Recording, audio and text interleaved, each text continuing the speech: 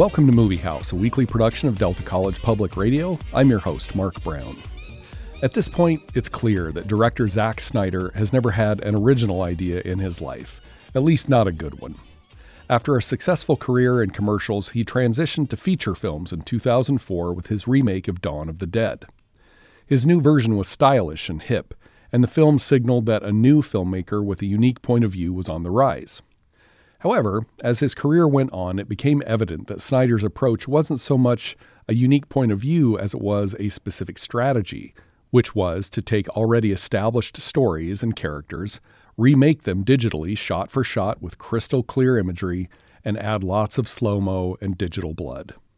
Snyder's body of work became almost laughably predictable as he adapted Frank Miller's graphic novel 300, Alan Moore and Dave Gibbons' graphic novel Watchmen, Catherine Lasky's Guardians of Ga'Hoole, and various iterations of DC Comics' Justice League characters. In all these films, Snyder added nothing except a shallow sort of pretentiousness, like that guy you knew in college who took one philosophy class and then started introducing himself as a philosopher as a way to get girls. Snyder's films are uniformly uninspired. He can direct the occasional exciting action sequence, but making larger narrative arcs in which audiences care about characters and their lives is far from his strong suit. Zack Snyder is the filmmaking equivalent of Axe body spray.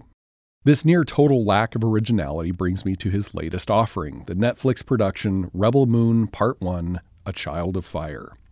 Other than 2001's hopelessly muddled and exploitive Sucker Punch, it's the only film in Snyder's filmography that isn't based on already existing characters and narratives created by someone else.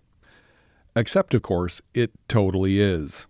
Famously, Snyder pitched his idea for an R-rated Star Wars movie to Kathleen Kennedy and the other bigwigs in charge of the Star Wars universe, and they turned him down. Undeterred, Snyder simply rewrote the script along with Kurt Johnstad and Shay Hatton and changed enough of the details to avoid a lawsuit. The Empire became the Imperium, lightsabers became laser swords, and C-3PO was played by Anthony Hopkins. If nothing else, I'm begrudgingly impressed with Snyder's audacity. He wanted to make a Star Wars film, and when that wasn't a possibility, he basically just did it anyway with $166 million from Netflix. The funny thing is that even within this rip-off movie, it rips off other movies.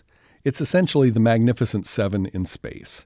Peaceful farmers on a remote moon are invaded by the Imperium and told they have a few weeks to hand over their entire harvest to feed soldiers or else. Two of the pluckier residents go on a quest to find warriors who will help them defend themselves. Except, plot twist, one of those residents is a former Imperium soldier herself, one of their very elite and the adopted daughter of the Emperor. The tyrant of the Imperium. So that brings all kinds of unwanted attention from Atticus Noble, a dangerous and relentless admiral in the Imperium. The story ends on a Empire Strikes Back-esque cliffhanger, and the already longish film has a whole other half scheduled for release this April. Snyder's specialty is filming other people's specialties.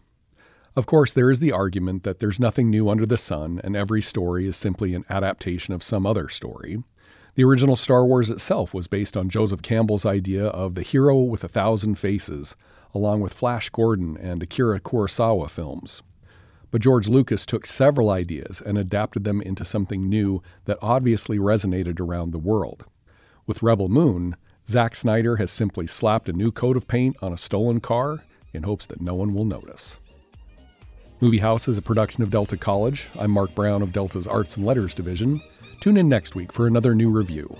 You can find past episodes of Movie House at deltapublicmedia.org and wherever you get your podcasts.